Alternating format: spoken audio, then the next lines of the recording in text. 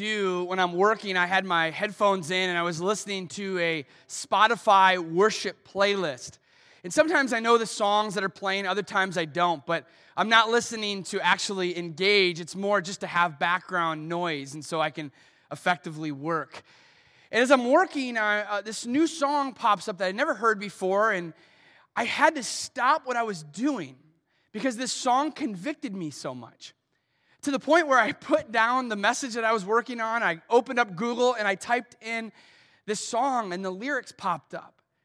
And as I read the lyrics, again, I was so moved by it and challenged by this song.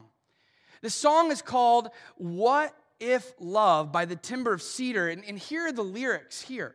It says this: what if love is the measure of a life we live? What if love is the measure of a life we live? You know, often when we measure our lives, we're thinking about how we look, or what we do, or what we have, or what's in our bank account. And we think that is the measure of my life. That's what I'm defined by. That's what I get my worth. But this song challenges us to think differently. What if it's not what we do or what we look like or what we have, but it's our love, our relationships? What if that's what counts in our lives? Because at the end of our lives, think about it. When people are at your funeral, they're not going to be talking about you as a coworker or you as what you look like or what you had. They're going to be thinking about the relationship they had with you and the love that you had for them. If that's the case, how are we doing? How are we doing with our relationships? How are we doing with our love for one another? If you were to ask your spouse or your coworkers or your friends or your kids or grandkids or other people in your life, what would they say about your love? Because outside of our relationship with Jesus, the most important part of our lives, what will go beyond us even after we are gone, is our relationships, our love for one another. That's why as we are looking at our 2023 vision at the chapel, as we grow deeper together over these next 3 years, we want to build a culture of family to make sure everyone belongs. We want to make sure we're looking more like Jesus every single day. We want to equip the next generation so we make sure our kids and our grandkids are following Christ. And one of the things we have to do is get our relationships right. That no matter what relationship you are in, either with a stranger or your spouse, that we get it right. And so what we want to do today is talk about how to cultivate healthy relationships. How can we make sure that we're working at a relationship so they're thriving, so they're healthy, so that our love, which is the most important thing about us, is right between that other person.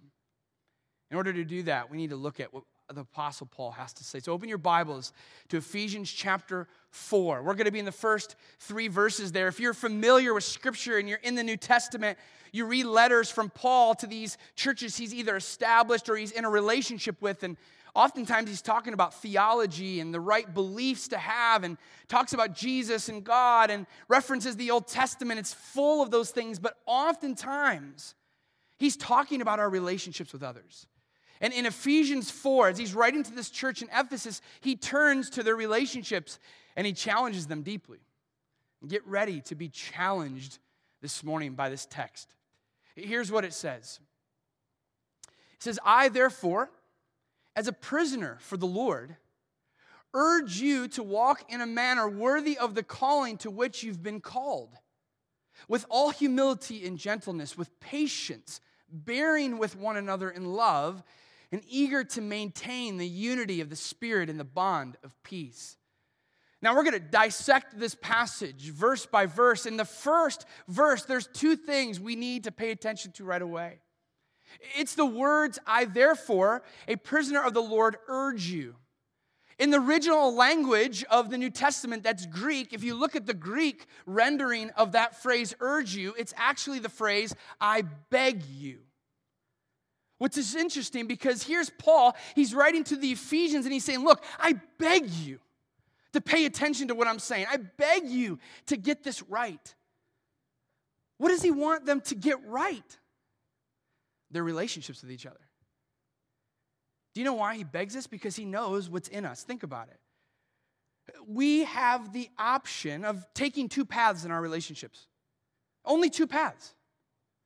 Selflessness or selfishness.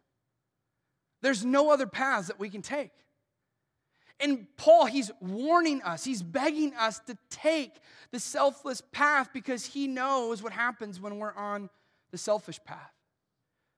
When we're living selfish, all we do is think about ourselves. We are consumed with ourselves.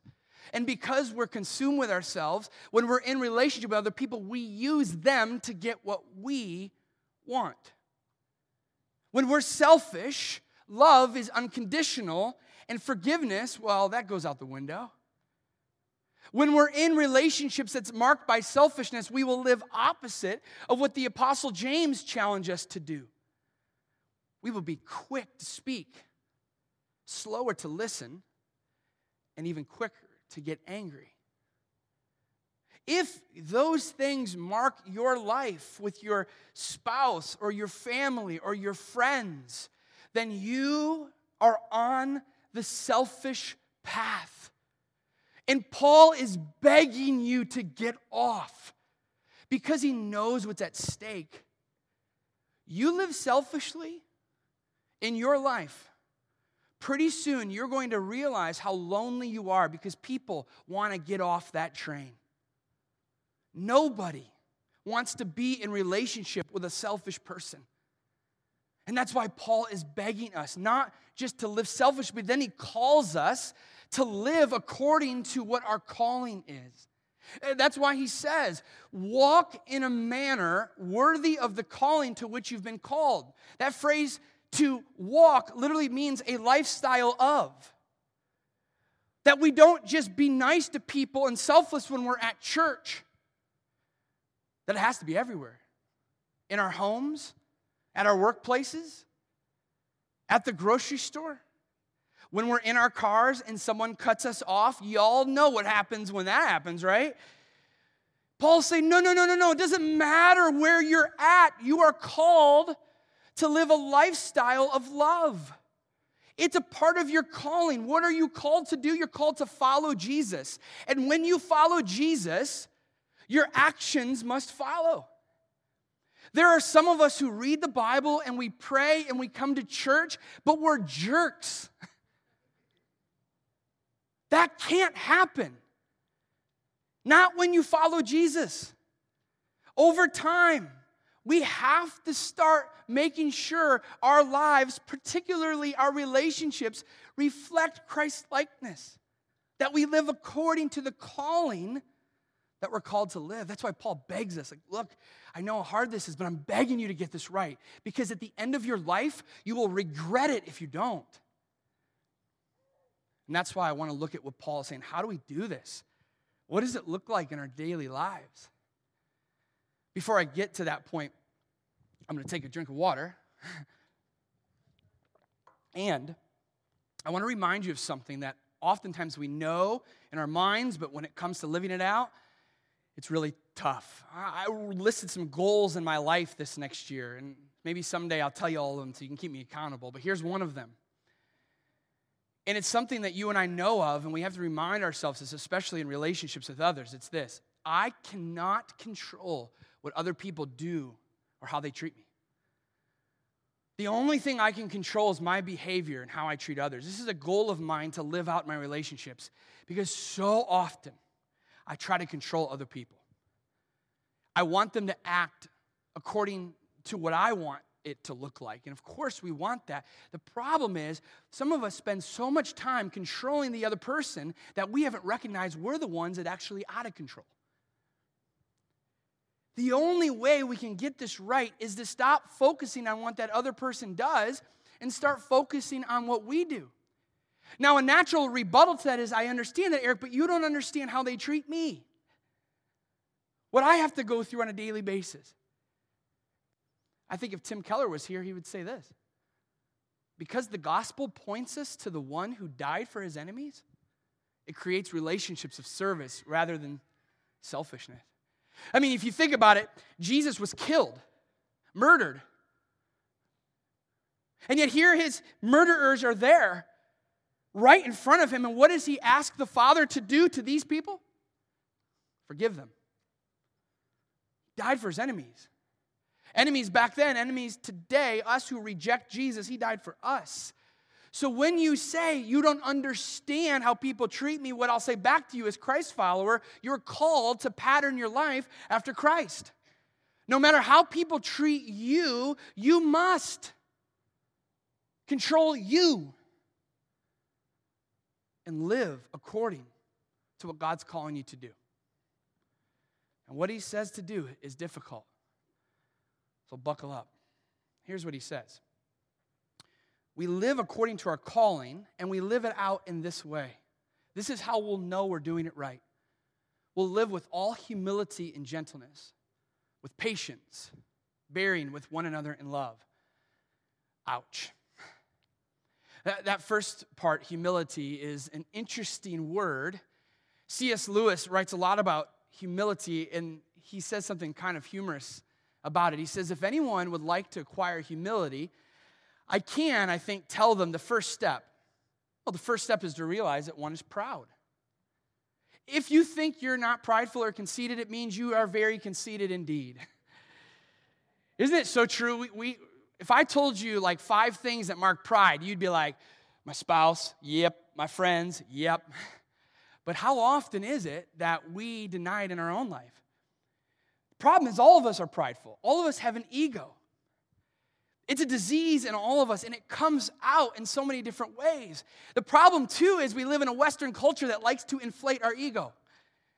That's why when you go to buy a self-help book, oftentimes the title is, Live Your Best Life. It's all about you. Love yourself. And don't let me get started in how social media inflates our egos and pushes us to the top. You want to know how you see it in relationships? You walk around with a swagger and a confidence that you're right and everyone else is wrong. Or you walk around thinking you are the best and you are the standard and everyone else can't measure up. If people can't measure up to your standard, you are prideful. Because what you're saying is you're the best and everyone else, well, they pale in comparison to you. You know you're prideful in relationships when you don't get your way and you pout about it. You know you're prideful in relationships when you can tell the other person you're wrong, but when you are the one that's wrong, you can't handle it. That's pride. That's ego. And we see it in our lives. We see it poured out in relationships. It's why C.S. Lewis says, look, if you want to be humble, the first action in humility is to recognize I'm not and that I'm prideful. And then we can become humble. To become humble, John Stott says the word that Paul is referencing here is this word that means lowliness of mind. It's the humble recognition of the worth and value of other people. The humble mind, which was in Christ, led him to empty himself and become a servant. Humility is equal to servanthood. It is always, not when you feel like it, not when it's beneficial to you, not when you want something. Always, always, always marked by serving others, even if your needs are not served first. So let me ask you, if your spouse was here, or your best friend was here, or your children were here, or your boss was here, or the kids in school were here, if I were to ask them about you, do you like to serve or be served more? What would they say? What would they say? We have to be humble. We have to get over ourselves and say, you know what? Life is not about me. It's about other people. That's why Paul begs us to live this way, to live out our calling. Our calling is to treat others the way Christ treats us, and he humbled himself unto death on a cross. So we must as well. Paul goes on to say, you don't just live with humility, but I beg you to live with gentleness, with patience. When you're looking at the Greek text here, you notice that gentleness and patience, well, they go together. And the reason they go together, one of the commentaries that I read in, is because of this. It characterizes the person who does not need to assert or dominate. It's the patient believer who does not rush to get up or get even. Of all the things in my life that I struggle with, and there are a lot of them. And if you just heard amen, that was my wife sitting in the front row. She did not say amen. I just know what she's thinking. I think this is the hardest thing that I struggle with, is gentleness and patience. You know what really stinks, and maybe you agree with me? I can be gentle and patient with coworkers, with friends, with strangers sometimes, but I'm oftentimes least gentle and patient with the ones who deserve it the most, which are the 5 people in my home, my kids and my wife. So often, we're so self-consumed that we look at other people's as irritants instead of people that we get to treat with gentleness and patience. You see, to be gentle is not to be weak. Actually, when you're gentle, you're showing your strength, because truly it's strength under control. And to be patient is to be godlike in your patience towards people that don't always deserve it. And the reason we're patient with those who don't always deserve it is because God is so patient with us. I mean, think about your life for a moment. You and I have something in common. We are all a mess. We don't always project it that way, but dissect our thoughts, dissect our desires, dissect whatever it is inside of us. We are a walking disaster. And yet God does not give up on us. God does not just yell at us. God does not say, you're dealing with this thing again. No, what does he do? He's gentle and patient with us, realizing how much we need it to thrive in our lives. Friends, do the people in your life experience your gentleness and patience, or do they walk on eggshells around you?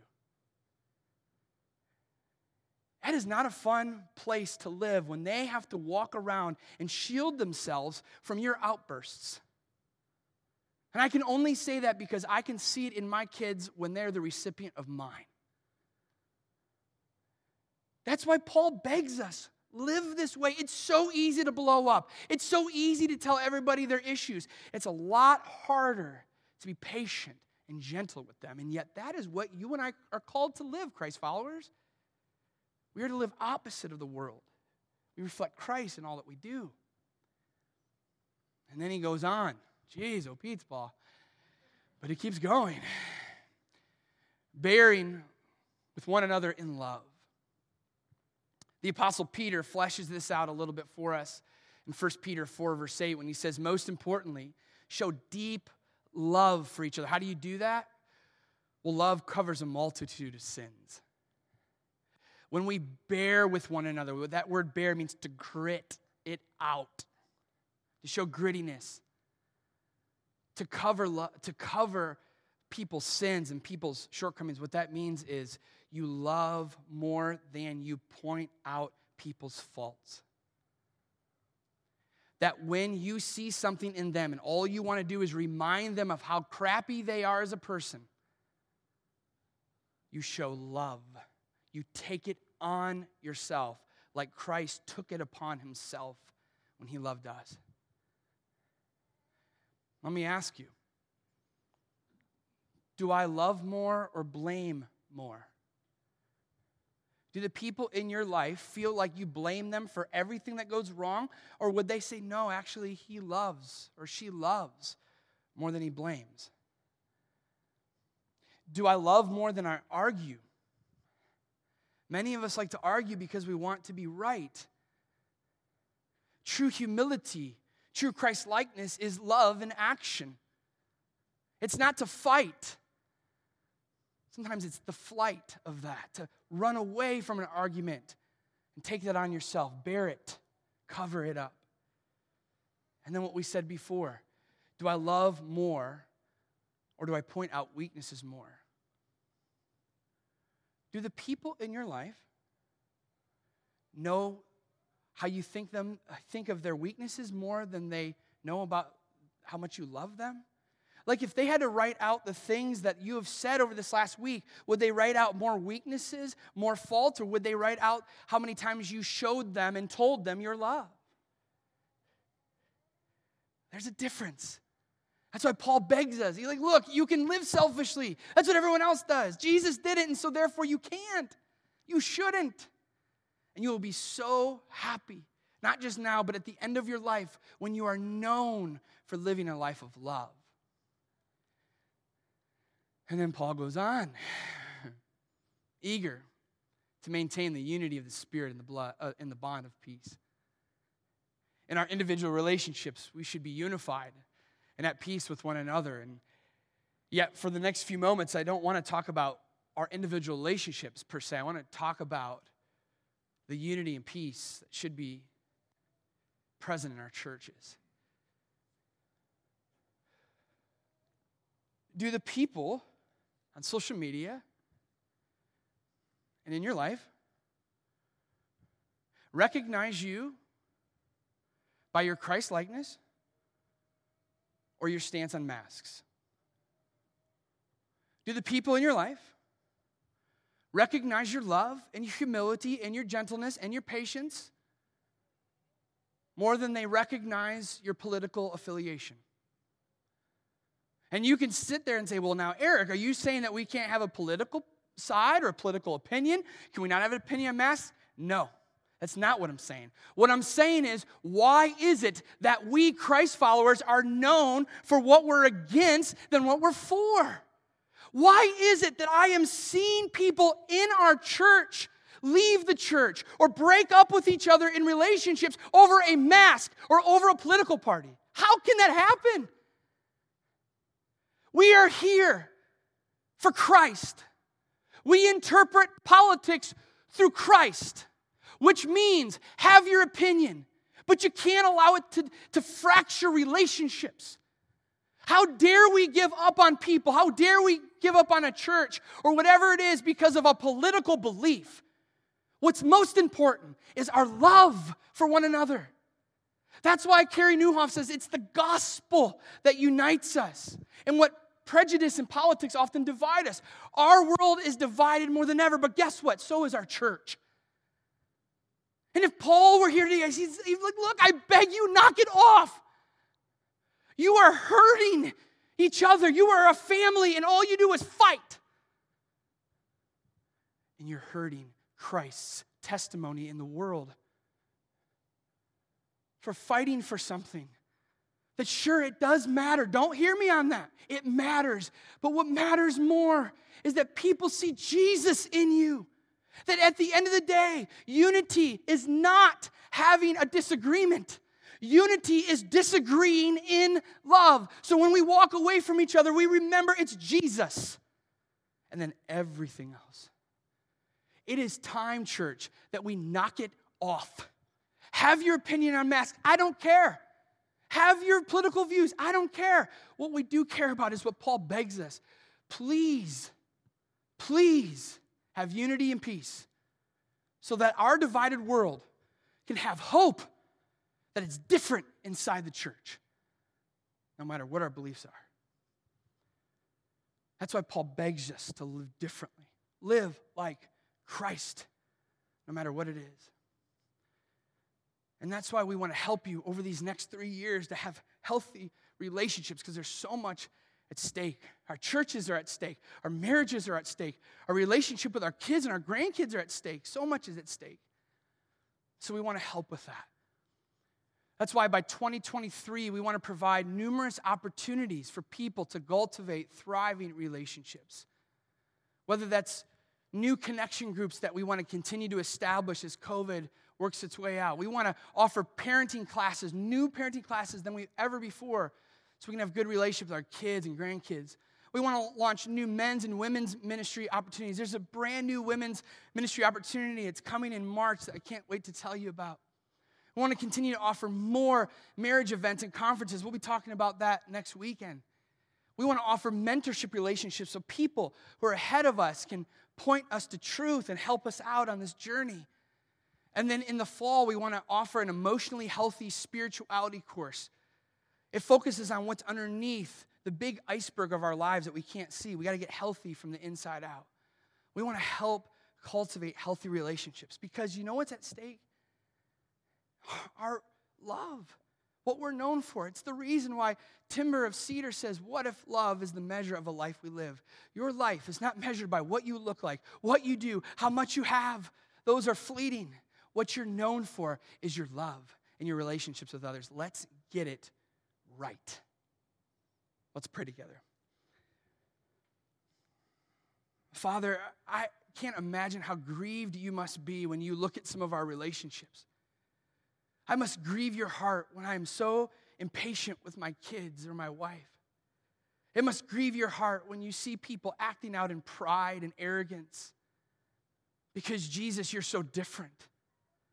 You are humble. You are gentle. You are patient. You cover us by your love. You maintain unity and peace. Lord, all we have to do is follow you, and that will come as well. Help us to cultivate healthy relationships for your glory and for our good. In Christ's name, amen.